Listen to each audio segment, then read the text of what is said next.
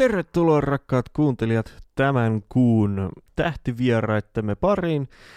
Minulla on täällä haastattelussa Jenni Salminen ja Katja Tolonen Röd-nimisestä viestintätoimistosta ja heidän kanssa keskustellaan nytten siitä, miten heidän kaltaisensa viestintätoimisto tai muut samankaltaiset toimistot saattavat kutsua itseään nimellä promotoimisto tai vastaavanlainen. Ja miten tämmöinen toimisto voi auttaa ihan tavallista vielä pienempää bändiä julkaisujensa ja vastaavien markkinoinnissa? Otetaan tähän alkuun pieni esittelyrundi. Olkaapa hyvät. Joo, mä voin vaikka aloittaa. Eli Katja täällä, terve. Ensinnäkin moi. Meidän toimiston virallinen nimihän on siis Röd. Eli ei Röd, vaan Röd. Ja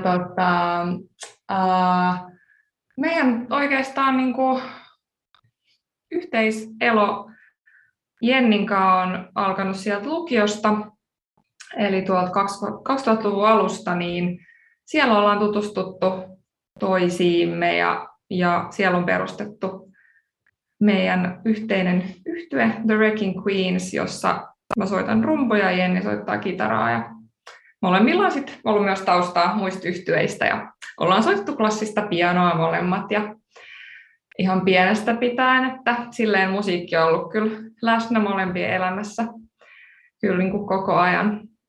Ja ehkä silleen just se meidän niin kuin musataival linkittyy tosi paljon siihen The Wrecking Queensiin ja mitä me ollaan sitten sen kautta niin kuin eletty, että ollaan oltu isolla levyyhtiöllä ja sitten myös julkaistu ihan sitten itse musaa, että ehkä siinä vaiheessa, kun lähdettiin sitten se viimeisin EP, mikä tehtiin, niin tehtiin sitten siihen itse tiedotusta ja sitten huomattiin, tai mietittiin, että jos vähän otettaisiin siihen jotain jeesiä ja sitten todettiin, että ehkä sellaisia tahoja ei hirveästi ole, jotka niin kuin jeesais sellaisia niin kuin meidän kaltaisia indie-bändejä. Sitten on se levyyhtiökoneisto, sitten oma juttunsa, että siellä hoituu kaikki hommat sitten in-house ja näin, mutta että mitä sitten me voidaan itse tehdä jotta ei tarvitsisi ihan kaikkea itse tehdä, mutta siinä kohtaa vielä tehtiin ja sitten siitä meni jonkun aikaa sitten, että ajatus niin sanotusti kypsy täällä, että mä oon itse toiminut tiedottajana erilaisissa niin kuin kulttuuriprokkiksissa, lähinnä ehkä tuolla just esitystaiteen ja teatterin ja tanssin parissa. Ja sitten heräsi tämmöinen ajatus, että otin vähän pientä breikkiä työelämästä ja mietin, että mikä olisi se seuraava suunta. Ja sitten nämä kaksi asiaa yhdistyivät, eli tämä mitä olen tehnyt aiemmin ja sitten se, että on se oma musatausta jotenkin halusi, niin kuin, että voisi jeesaa niin kuin muita silleen kohtalotovereita siinä, että ei ole sitä isoa levyyhtiöä välttämättä siellä takana ja haluaa kuitenkin julkaista musaa ja nykyään kuitenkin on niin silleen mahtavaa, että on noi striimikanavat ja kaikki, että pystyy silleen niin kuin itsekin sen niin kuin jakelijan hoitamaan ja näin, mutta että miten sen musiikin saa esille, niin siitä sitten ajatus lähti ja mä olin heti näin, että totta kai mä pyydän Jenniin mukaan, koska Jennin kanssa ollaan tehty just noita oman bändin tiedotuksia ja niin kuin, että meillä on toiminut yhteistyö niin kuin myös silleen siinä mielessä ja Jennillä on kokemusta sit graafisesta suunnittelusta ja on tosi taitava siinä, niin mulla tuli semmoinen, että mehän voitaisiin tarjota tämmöinen kokonaisvaltainen paketti sit artisteille ja yhtyeille, mihin sisältyy tämä niinku, tekstillinen puoli ja sitten myös tämä niinku graafinen suunnittelu ja näin. Niin siitä se sitten lähti. 2017 heräsi ajatus ja 2018 elokuussa sitten Rödin toiminta virallisesti alkoi. Et jotenkin näin se meni, ja tässä sitten ollaan. Jos saa lisätä, täällä Jenni siis puhuu. Niin, niin ehdottomasti just toi, että mitä artistimaailmassakin on tärkeää, että hänellä on sen musiikin lisäksi myös sitten paljon muutakin. Eli puhutaan paljon just siitä brändäämisestä ja siitä, että tuetaan sitä musaa sitten näillä muillakin tavoin, niin totta kai kun me sitä heille yritetään myydä tätä ajatusta, niin pitää meidänkin tontti olla kunnossa, että ei voi Rödin kanavat näyttää miltä sattuu ja sitten väitetään, että on ehdottoman tärkeää. Aivan, no mitäs sitten tämä levyyhtiöllä oleminen Wrecking Queensin kanssa? Pystyttekö te sieltä ottamaan ikään kuin mukaan jotain ajatuksia, ideoita tätä teidän omaa viestintätoimistoanne varten? Niin, ehkä se, pakko sanoa, että jotenkin, en mä tiedä, että onko siinä vaiheessa, kun me oltiin levyyhtiöllä, niin tietyllä tavalla kuinka paljon me tiedettiin, että mitä siellä tehdään, mitä se, että niin kuin NS sieltä, mä en ainakaan ole saanut mitään avaimia, siis silleen, että ne, tai siis silleen, että mä en sano, että siellä ei tehty, varmasti tehtiin, mutta se, että mitä tehtiin ja miten, niin sitä se ei ollut meille kovin niin kuin tiedossa, että toimenpiteitä oli tietenkin, mutta se, että mitä, niin ei oikeastaan niin kuin tiedetä sen tarkemmin, että ehkä se niin kuin, ehkä se liittyy enemmän siihen omaan kokemukseen, mitä on tehnyt tiedottajana sit muissa prokkiksissa, ja sitten sen yhdistäminen sitten taas tähän omaan niin kuin musan tekemiseen, niin oli sitten se, että kyllä me tämä silleen konsepti ollaan kuitenkin tehty, niin kuin luotu kahdestaan niin kuin tähän toiminnalle, että ei ollut mitään sellaista valmista, että tehdään niin kuin isolla levyyhtiöllä tehdään, vaan ollaan niin kuin luotu semmoinen oma, että tämä voisi toimia näin, tämä systeemi, ja siitähän se lähti, että eihän me vielä tiedetty, kun me tämä niin kuin alettiin Rödin alla tekemään näitä niin kuin tiedotuksia, niin että kuinka paljon on kysyntää ylipäänsä. Että vähän haisteltiin silleen, kun ystäväpiirissä on kuitenkin niin kuin musan tekijöitä, että voisiko tällaiselle olla niin kuin kysyntää. Ja sitten kyllä sieltä tuli aika silleen, että kyllä varmasti, että ihan varmasti on niin kuin sellaisia, jotka tarvitsevat. Ja sittenhän se osoittautui, että on selkeästi tarvetta, että musaa tehdään tosi paljon ja on just niin kuin, on niin eri tasoisia ja myös, että vaikka olisi, eikä se niin kuin tasoon liity, mutta se, että ei välttämättä kaikki edes halua mennä sinne levyyhtiölle. Sekin on niin kuin ihan niin kuin valintajuttu, ei vaan silleen, että ei pääse, vaan ei välttämättä halua tai kaipaa sitä, niin kuin, sitä puolta. Mutta joo, läpinäkyvyys on sitten taas se, että jos niin kuin, mitä me halutaan sitten tarjota niin kuin meidän niin kuin asiakkaille ja artisteille on se, että me yritetään niin kuin mahdollisimman avoimesti kommunikoida ne meidän kaikki niin kuin toimenpiteet, mitä me tehdään ja myös niitä, niin kuin, mitä me ollaan saatu vaikka vastauksia medialta, niin oli ne sitten, johtaa ne sitten radiosoittoon tai haastatteluun tai ei, niin jotenkin kommunikoidaan kuitenkin se, että tämmöistä palautetta on tullut, että heille tiedoksi näin. Ja joo, halutaan, että meidän asiakkaat tietää, mitä me tehdään. Niin, kyllä. Niinpä. Mitäs sitten, teillähän siis oli, olitte isolla levyyhtiöllä, mutta sitten tämä viimeisin EP, niin sen te teitte tuolla, tai teitte ikään kuin täysin itse. Mitäs sen ikään kuin promo kautta markkinointi, että senhän te hoiditte sitten samoin myös itse. Miten teille sitten jakautui se homma bändin sisällä? No, mä voin kommentoida ainakin tähän, että joo, että tuli semmoinen fiilis, että toki meitähän on siinä Maria ja Anni-Liina sitten meidän lisäksi, mutta tehtiin toki kaikki niin kuin osallistui siihen, mutta ehkä se, niin kuin, että me sitten Jennin kanssa vaikka kahdestaan oltiin jossain tekemässä sitä silleen, että tuli semmoinen, niin kuin, että jotenkin, että no niin, että meillä synkkasi jotenkin hyvin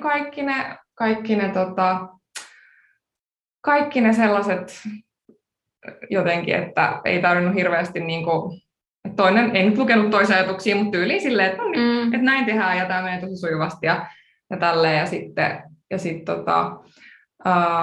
tehtiin ne tarvittavat toimenpiteet. Me ei siis nyt, ja siis miten me nyt tehdään, niin tehdään eri tavalla kuin silloin. Että se nyt oli semmoinen, että kokeillaan, että miten tämän nyt voisi tehdä itse. Mutta joo, onhan se tietenkin, kun artistina sitä tekee niin paljon jo itse, ennen kuin kun se biisi tai levy tai EP, kun se on valmis, niin sä oot tehnyt jo niin paljon sen sun oman musan eteen, puhumattakaan sit kaikista somekanavista ja mitä kaikkea pitää miettiä, niin sitten se, että tietenkin tekee itse vielä sen niin kuin mediatiedotuksenkin, niin mieluusti just semmoisen voisi ulkoistaa sitten, että se on sellainen asia, että mikä silloin tehtiin ja hyvä, että tehtiin. En sen enempää ehkä ota kantaa, että oliko se niin kuin, että oliko tulokset sellaiset, että sen takia oltiin niin kuin silleen, että nyt todellakin lähdetään tekemään, että se ei ehkä niin kuin vaikuttanut siihen, se oli enemmänkin se halu niin kuin tuoda tänne kentälle sellainen toimija, joka oikeasti, johon voi olla yhteydessä silleen, että hei, että mä oon nyt tehnyt itse jo kaiken ja että voitteko te nyt jeesaa tässä, että tämän hemmetin hyvän biisin tai levyn saisi niin kuin oikeasti tonne niin kuin nähtäväksi ja kuultavaksi ja jengi tietäisi siitä, että se ei jää siitä, että on laitettu jo rahaa ja aikaa siihen, että saadaan tosi hyvä biisi tehty ja sitten kukaan ei kuule sitä, niin siihen ehkä halutaan just nimenomaan tarjoa sitä apua. Ja tietenkin niin kuin yhteistyössä artistin kanssa toki. Niinpä. Kaikki nämä. Ja toi on aika semmoinen ehkä niin kuin luonnollinen tai luonteva osa-alue, minkä voi just herkästi ulkoistaakin. Että sitten just se musahomma, niin siihen ei tietenkään puututa kukaan muu kuin itse artisti tai tällä lailla. Mutta toi tiedottaminen on semmoinen, mikä on luontevasti kyllä sitten onnistuu ulkopuoliseltakin ikään kuin. No miltä teidän ikään kuin tavallinen asiakas näyttää? En tiedä, voiko nyt niin kuin tavallisesta muutakaan puhua, että kaikkihan on aina erilaisia ja erilaisin toivein liikkeellä, mutta aika monen kirjavaahan projektia teillä on ollut, mutta kertokaapa itse vähän lisää. Joo, no aika lailla pitkälti juurikin noin. Että tosiaan musiikkialan lisäksi sitten työskennellään myös muun esittävän taiteen parissa. Eli käytännössä asiakkaana voi olla esimerkiksi just artisti tai yhtye tai levyyhtiö, tai sitten taiteilija tai esitystaideryhmä, tanssiryhmä, että mitä vaan oikeastaan. Ja ihanan niin kuin monipuolisesti ollaan saatukin tehdä tosi erityyppisiä projekteja erilaisille toimijoille. Että eniten meiltä selkeästi tilataan sitä pressitiedotukseen liittyvää apua, ja jolloin me ikään kuin toimitaan sitten just siltana artistin kautta sitten taiteilijan kautta esitystaideryhmän ja sitten sen median välillä. Ja musapuolella ne tiedotukset kohdistuu usein just sinkku- tai albumijulkaisuihin, ja sitten taas muun esitystaiteen puolella esimerkiksi uuden teoksen ensi-iltaan. Ja sitten sen tiedottamisen lisäksi on sitten mahdollista tilata just graafista suunnittelua, joka sitten taas voi olla hyvin laidasta laitaan, joko ihan vaan levyn kannet tai somebanneri, nettisivut tai sitten joku semmoinen ihan laajempikin just visuaalinen ilme, jos sellaiselle on tarvetta, ja toki sitten myös budjettia, että usein kuitenkin ensisijaisesti ehkä tartutaan tai hoidetaan toi pressi ja sitten katsotaan, onko vielä jotain, missä voidaan auttaa ja näin. No missä vaiheessa projektia artistin kannattaa teitä yhteistyöhengessä lähestyä? No kyllä me toivottaisiin, että siinä kohtaa, kun meihin ollaan yhteydessä, niin olisi jo jotain niin kuin musaa, vaikka ei olisi ihan siis välttämättä edes miksattuja, masteroituvia, mutta olisi jotain niin kuin kuitenkin musaa sitten kuultavana ja ehkä, että artisti olisi jo sitten funtsinut vähän niin kuin sitä niin kuin omia tavoitteitaan ja mitä hän toivoisi nimenomaan, millaista apua hän toivoisi meiltä. Että se, että jos on niin kuin, musaa ei vielä ole, niin ehkä siinä vaiheessa voi olla, että on liian aikaista olla meihin yhteydessä, koska sitten kuitenkin se meidän niin kuin se panos yleensä on, tai mihin kannattaa myös ehkä sitten artistin niin sanotusti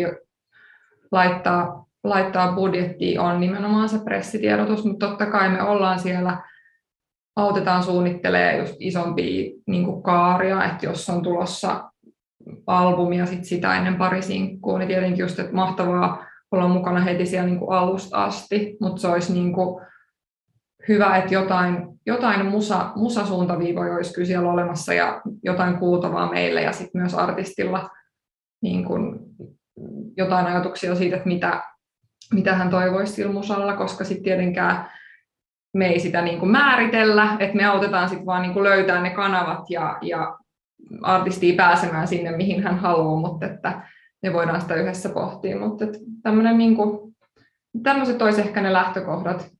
Ja sitten se, että just sen musan perusteella ja sitten niiden tavoitteiden perusteella, kun me kuullaan ne, niin me tehdään sitten semmoinen niin kuin silleen realistinen myös niin kuin tämmöinen skannaus ja arvio siitä, että joo, että okei, sulla on nämä toiveet, okei, me ei ehkä ihan vielä tässä ekas nyt, että otetaan ekat stepit näin ja sitten mennään sitä kohti tai sitten muutenkin. Yleensä artistit on suht realistisia kyllä, mutta että välillä voi myös olla, että niinku, että me sitten myös niinku ehdotetaan jotain vaihtoehtoista suunnitelmaa sitten mahdollisesti.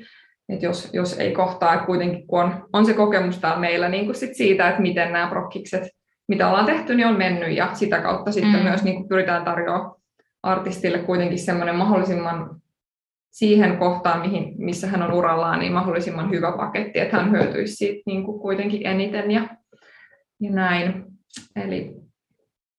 Eli niin, jos ehkä tämä vastaisi jotenkin sun kysymykseen, mutta joo. Joo, ymmärränkö siis oikein, että periaatteessa ihan niin kuin uran alkuvaiheellakin artisti voi olla teihin jo yhteydessä. Just näin, eli ei tarvitse olla 1000 seuraajaa ainakin minimissään per kanava ja Spotifyssa ainakin 10 000 playsia, jos on jo julkaissut aikaisemmin musaa, että ei. Ennemminkin se on näin, että me tietenkin niin kuin karsintaa pitää jonkun verran tehdä, ihan niin kuin aikatauluja, koska me saadaan kaikille se tila, mitä kukin niin kuin ansaitsee. Ja sitten tietenkin meidän pitää myös katsoa, että me ollaan oikea yhteistyökumppani, että musa on sellaista ja, ja muutenkin se kokonaisuus on sellainen, että me ollaan niin kuin oikea yhteistyökumppani sille artistille, koska sitten myös saattaa olla niin, että me koetaan, että me ei ehkä olla, ja sitten me ilmaistaan se mieluummin, että sitten me lähdetään tekemään, ja sitten artistille olisi ehkä joku toinen taho voinut olla niin kuin sopivampi. Mutta lähtökohtaisesti ei voi olla ihan debyytti, ja itse asiassa meillä on ollut mahtavan paljonkin sellaisia, jotka julkaisee debyyttisinkkuja, semmoisia artisteja, se on ollut tosi jotenkin hienoa lähteä just tekemään niin kuin ihan sieltä niin kuin alusta sitä, että... Aivan. Pakko kysyä teiltä tätä muuta, että tuolla englanninkielisessä maailmassahan erotellaan niin kuin promotional activities ja sitten publicity activities, eli niin kuin promo ja mikä tämä nyt voisi olla suomeksi, yleisön tietoisuuteen saatteleminen. Eli promona käsitetään tämä, mitä bändi voi itse tehdä, esimerkiksi somen kautta tai keikat ja tämmöiset on kaikki promo. Ja sitten publicity on ikään kuin sitä, mitä esimerkiksi teidän kaltainen viestintätoimisto sitten tekee, eli luo sitä ikään kuin yleistä kiinnostusta sen kautta, että informoi näitä medioita siitä, että hei, tämmöinen juttu on olemassa, mutta mitä mieltä te olette, että pystyykö tässä teidän hommassa, teidän tapauksessa näitä kahta eri kanavaa jotenkin edes niin kuin, erottelemaan toisistaan? No siis joo, se on hyvä kysymys ja tosiaan noi kaikki just somekeikat ja sitten se pressi kautta median kontaktoiminen, ne enemmän ja vähemmän nivoutuu meidän silmissä toisiinsa kyllä. Ja sitä kautta just tukevat myös toisiaan, että että jos aletaan erottelemaan niitä, niin voisi sanoa, että meidän toiminta on nimenomaan enemmän se publicity, mutta sitten meitä ehdottomasti kiinnostaa myös, mitä some- ja keikkapuolella tapahtuu. Ja no keikkamyyntiin me ei tosissaan, niin kuin me ei tehdä sitä, mutta sitten jos ajatellaan, että artistilla on vaikka albumijulkaisu ja sen yhteydessä kiertue, niin tiedotuksellisesti otetaan sitten huomioon just näitä kiertuepaikkakuntia esimerkiksi ja paikallismedioita, että saadaan just niin kuin molemmat tukemaan toisiaan. Ja sitten toi somepuoli on usein meilläkin sille, että se on niin kuin artistin vastuulla. Toki keskustellaan aiheesta ihan niin paljon, mitä artisti haluaa mahdollisesti, mutta ja joskus ollaan jopa otettu niin kuin tilit haltuun joksikin sovituksi ajaksi, mutta somessa on jotenkin ensisijaisen tärkeää, että se, tai ainakin meidän mielestä, että se tili tavallaan näyttää ja kuulostaa siltä artistilta itseltään. Eli me kyllä kannustetaan artisteja just niin kuin siinä mielessä kyllä hoitamaan niitä tilejä omalla itselleen sopivalla tavalla, jotta sitten sieltä toivottavasti myös se aitous tulee niin kuin paremmin esiin. Me ei olla sitä mieltä, että somea tehdään tällä ja tällä tavalla, vaan sitä kannattaa ehdottomasti niin kuin tutkia ja sitten sitä kautta toivottavasti myös sit löytää niitä itselleen sopivia, niin kuin, no ensinnäkin sopivia kanavia, koska niitäkin on nykyään aika monta, niin ei ole niin kuin, tavallaan ei tarvitse kaikkea ottaa haltuun heti, vaan ennemmin sit keskittyy itselleen jotenkin parhaiten sopiviin kanaviin ja sitten tehdä sitä sisältöä niin kuin silleen kuitenkin itselleen mieluisalla tavalla. Että totta kai somessa niin kuin on mahdollista saada paljon seuraajia ja sitä näkyvyyttä sitä kautta, mutta me ei ole ketään pakottamassa sinne, eikä me pakoteta niin kuin mihinkään, että nyt teet tällä aikataululla nämä ja sitten on jotain taattu, että ei. Et sitten katsotaan tavallaan tapauskohtaisesti, pitää haistella se, että mikä tyyppi on kyseessä ja mitä ideoita ja tälle. Että jotenkin halutaan kannustaen ja tukien olla avuksi. Ja nimenomaan. Ja se, että just että somessa on tietty lainalaisuuksia ja on niitä semmoisia teknisiä asioita, missä me sitten tietenkin niin kuin ne on niissä on omat kuvionsa ja niissä sitten tietenkin just autetaan, niin kuin jos semmoiselle on tarvetta ja jeesitään, että jos on tehnyt joku suunnitelma, niin voi kysyä, että hei, kannattaako mun nyt julkaista, hei, nyt on tullut 3 juttua, millä aikataululla mun kannattaa julkaista niitä ja siis, että sitten jos mietitään, että miten tuollaisia, että sitten konkreettia kun iskee myös, niin sitten tietenkin niin kuin on helpompi myös sitten artistin jeesiä siinä ja sanoi ihan, että hei, julkaise ne näin ja näin, ja sitten mitä nyt ikinä se just tapauskohtaisesti onkaan. Niinpä. Ja joillain on some niin hyppysissään, että meidän ei tarvitse muuta kuin vaan seurata vieressä, niin. kun toinen oppii oikein itse. Nimenomaan. Joo. No hei, heitetään tähän ehkä vähän radikaali kysymys väliin, eli niin kuin, tarviiko artisti somea? Tarviiko artisti somea? No, mulla on kyllä vastaus. Vastaa vaan. Mun mielestä kyllä. Mä sanoisin, että tarvii. Nettisivuja ei välttämättä tarvii, mutta somekanavat, tai siis, että totta kai sekin on hyvä semmoinen portfoliomainen, missä on koottu kaikki. Nettisivut on siitä hyvät, että sinne saa kaiken niin kuin yhteen pakettiin. Et somekanavissa se voi olla vähän vaikeampi löytää, mutta jos esimerkiksi, sä et nyt kysynyt tätä, mutta jos pitäisi valita, niin mä valitsisin somekanavat. Enkä nettisivujen sijaan. Niin, mutta tämäkin on myös sitten taas riippuu. Ehkä myös artistista ja tälleen. Mutta kyllä se some mahdollistaa niin kuin monia asioita. Ei se välttämättä takaa mitään, mutta sanoisin, että on ehkä ainakin vähän helpompi yrittää tavoittaa jotain sillä, että on somekanavat, kuin että ei olisi. Sitten on niin kuin, väylät alkaa niin kuin vähenee ja sitten sulkeutuu. Että. Niin, kyllähän sä suljet sillä jo tietyn niin kuin osa-alueen sun, että jos sä haluat, että ihmiset kuulee sun musaa ja tietää susta, niin sä suljet tarkoituksella yhden väylän pois. Että siinä niin kuin, ehkä pitää olla joku aika hyvä syy siihen, ellei se ole sun strategia, joka sitten taas. Aivan. Ja siis onhan fakta tietenkin se, että nuo somekanavat on hyvin semmoisia tehokkaita markkinoinnin väyliä ja joskin niin kuin ehkä Facebookin tapauksessa, niin sehän on mennyt näiden artistisivujen suhteen niin kuin siihen suuntaan, että et saa käytännössä enää ketään sun seuraajista kiinni, tai saat vaan siinä tapauksessa, että niin kuin maksat sitten Facebookille rahaa siitä, että ne näyttää näitä sun seuraajille ja muille mahdollisesti kiinnostuneille. Mutta niin. No ei kun sehän, että tietenkin Facebook, no mulla on mulla on vähän huonoja kokemuksia nyt Facebookista.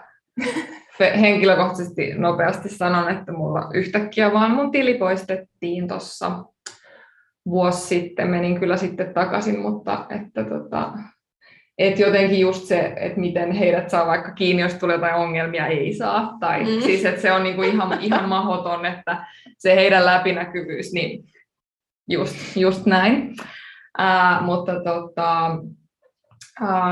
joo, totta, että sinne se niinku sponsoroidut postaukset on Facebookissa niin kuin nykyään kyllä enemmän niin kuin sääntö kuin poikkeus. Facebookissa on se hyvä, että siellä voi, niin kuin, mikä artistille, varsinkin keikkailevalle, on tietenkin ne tapahtumat, mikä on aika silleen, mitä ehkä just vielä, no Insta ei tarjoa siis semmoista, että voi osallistua ja silleen, että jotenkin se on yksi hyvä puoli kyllä siellä Facebookissa, mitä ei sitten ehkä muut alustat samalla lailla tarjoa, että sä voit niinku sitä eventtiä jakaa ja enemmän sitä keikkainfoa siellä. Mutta joo, sä oot silleen ihan oikeassa, että totta kai niitä orgaanisikin näkyvyyksiä Facebookissa voi edelleen saada, mutta hyvin niinku paljon se on menossa sitten semmoiseen niinku sponsoroidut postaukset tyyppiseen suuntaan, että ehkä me kuitenkin vielä ajatellaan, että kyllä siellä kannattaa olla, tai ainakin jommassa kummassa, tai näissä isoimmissa nyt, mitä nämä kaksikko, Insta, Facebook, ja sitten on kuitenkin se joku presenssi sit siellä, ja saada se kommunikaatio fanien kanssa, kun sitten se voi olla tosi vaikeaa mitenkään muuten sitä sähköpostilla koolet sitten yhteydessä seuraa, tai sun faneihin, tai vai WhatsApp, joku ryhmä siellä, mistä kaikki voi kysellä. Et jotenkin se on kuitenkin nimenomaan niin kuin fanien takia, tai silleen, että kyllä. Se. Ja sitten vaikka Instagramin kautta pystyy just sitä visuaalisuutta esimerkiksi sitten tarjoilemaan faneillekin ihan kätevästi. Että. Mitä me niin kuin ehkä sanotaan ääneen, jos artisti pohtii, että missä hänen pitäisi olla, mitkä ne kanavat on, niin mieluummin se, että sä oot parissa silleen niin kuin enemmän läsnä kuin se, että sä yrität ottaa haltuun niin kuin Snapit ja TikTokit ja Facebookit ja Instat ja kaikki mahdolliset, ja sit sä oot vähän siellä kaikkialla, että niin kuin. Niin. Jep.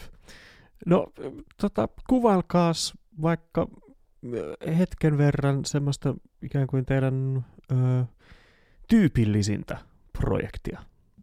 Se semmoinen tyypillisin projekti on ehkä just sitä tiedottamista, jolloin siihen kuuluu se itse tiedotteen kirjoittaminen, sitten tiedotussuunnitelman teko, mikä tehdään yhdessä artistin kautta sen yhtyeen kanssa, ja sitten lopulta tämä itse tiedotuksen toteutus, joka on sitten tietenkin meidän vastuulla. Ja tosiaan tehdään molemmat tiedotusta yhteistyössä, eli molemmat ollaan aina mukana niin sanotusti projektissa. Et sitten ne mahdolliset visupuolen hommat tulee sitten, joo, niissä mulla on ikään kuin vetovastuu, mutta ne on sitten niin kuin omiaan. Mutta tosiaan nämä tiedotukset on lähtökohtaisesti kimpassa tehtyjä aina.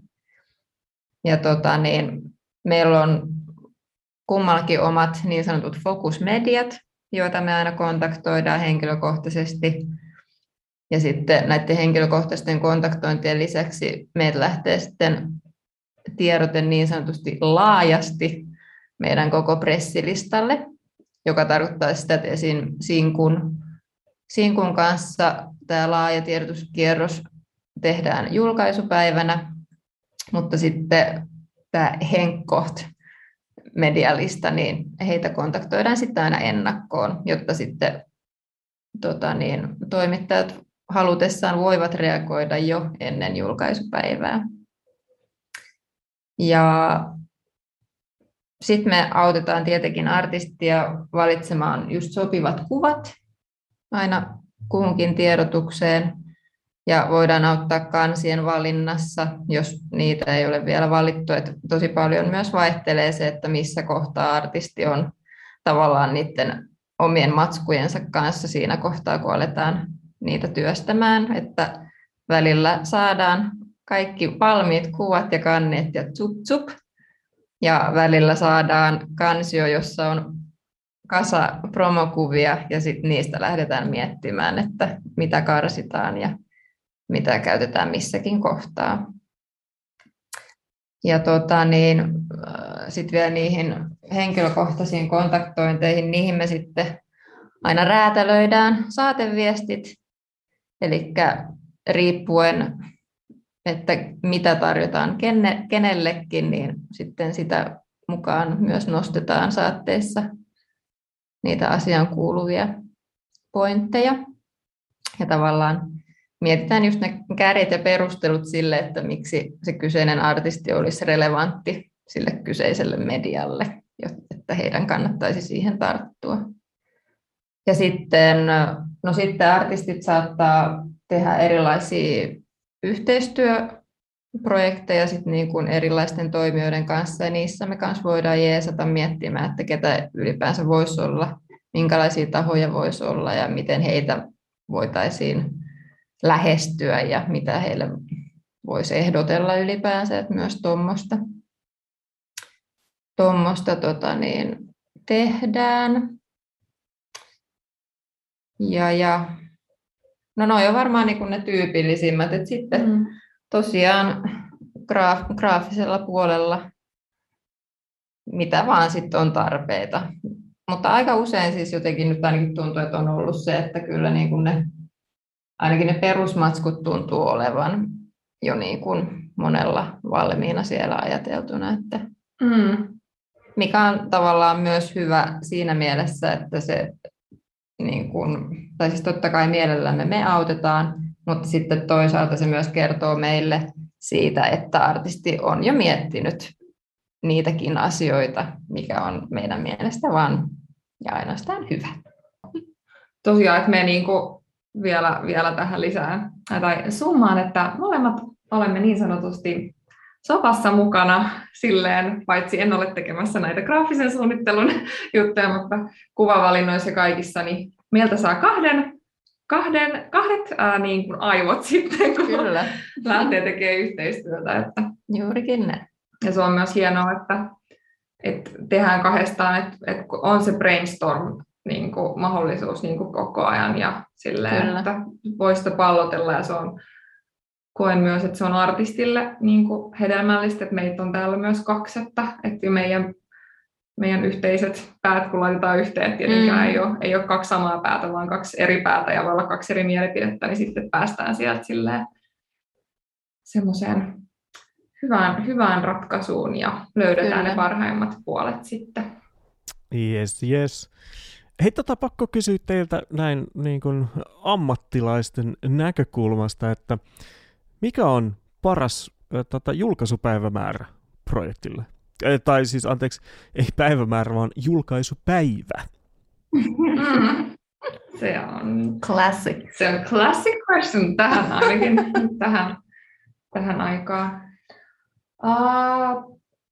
No, kyllähän se perjantai on se, niin kuin mitä monet haluaa ja toivoo, ja se on se ehdottomasti meidän suosituin päivä, tai että silloin julkaistaan eniten, kyllä. Mutta kyllä myös muut viikonpäivät ovat kasvattamassa suosiotaan, sanotaanko näin, että ei ole enää mikään mahdottomuus, että keskiviikkon tai torstain tulee myös niin kuin biisi ulos,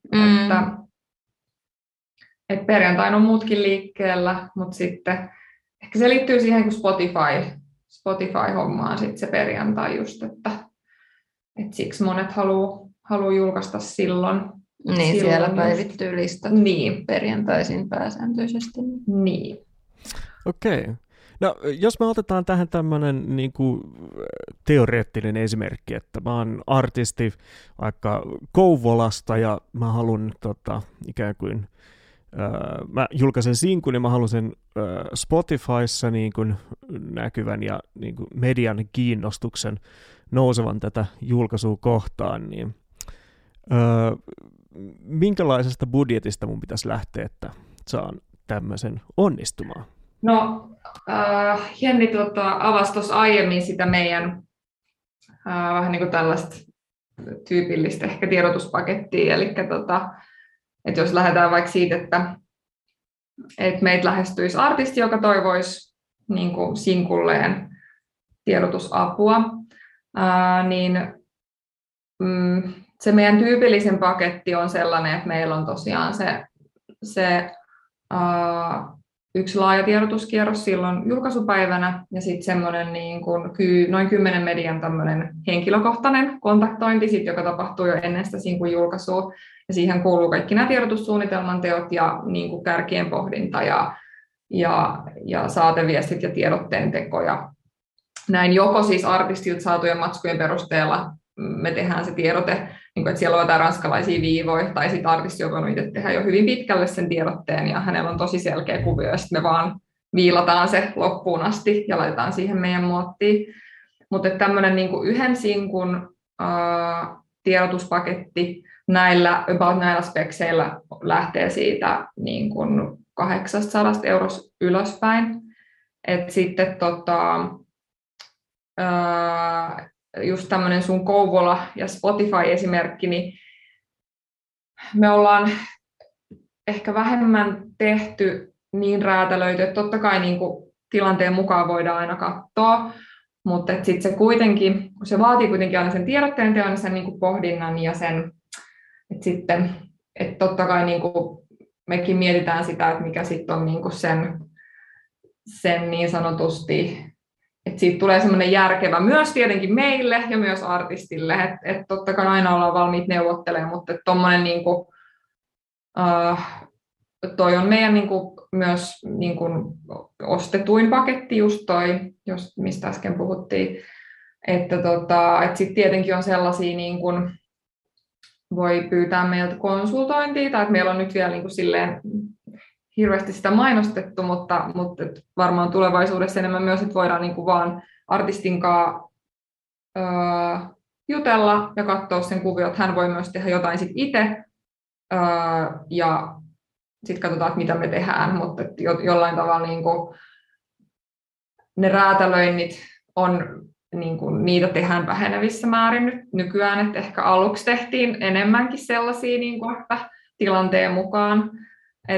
et joo, ehkä niinku, joo, en mä sano nyt, että ei missään nimessä, mutta ehkä jollain tavalla tuommoinen ohjenuora on ihan hyvä niille, jotka meitä lähestyy, että olisi kuitenkin se niin kuin halu sitten tehdä vähän jo laajemmin sitä tiedotusta, että ei vaan sinne ihan vaan pelkästään omalle paikkakunnalle ja Spotifyhin, että sitten olisi joku kuitenkin semmoinen laajempi ehkä niin kuin ajatus siinä, mutta näitä voidaan kaikki sitten pohtia yhdessä.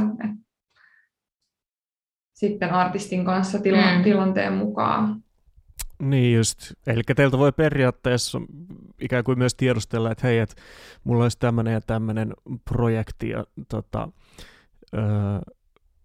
että kannattaako tätä lähteä toteuttaa teidän isojen resurssien kautta, vai onko tämä mahdollisesti semmoinen, että artisti pystyy myös itse tämmöisen ikään kuin pienemmän tiedotuspaketin hoitamaan. Just näin, että sitä mekin just, että me voidaan just, että jos on tämmöinen haluu Kouvolan alueen, sieltä muutamat mediat ja sitten sen Spotify, niin hei, nähdään Zoomissa livenä ja jutellaan ja voidaan ottaa sua tekemään se tiedote ja se tiedotussuunnitelma, mutta sitten vaan niin artisti tekee sen itse. Et esimerkiksi se voi olla ratkaisu siinä tapauksessa, että meidän ei kannata ehkä lähteä mukaan siihen kokonaisuuteen vielä, mutta me voidaan olla semmoinen taustatuki siellä ja auttaa häntä itse sitten toteuttamaan se tiedotus parhaalla mahdollisella tavalla. Avaimet käteen tyyppinen, että semmoinenkin on, että vähemmän on ehkä tullut sellaisia, mutta että se on yksi mahdollisuus toki, niin kuin semmoinen ensimmäinen niin sanotusti lähestyminen median suuntaan artistin itse tekemänä, että ei kuitenkaan jää ihan tekemättä sitten. Tietenkin kannattaa kuitenkin jotain sitten tehdä mahdollisuuksien mukaan myös itse. Aivan.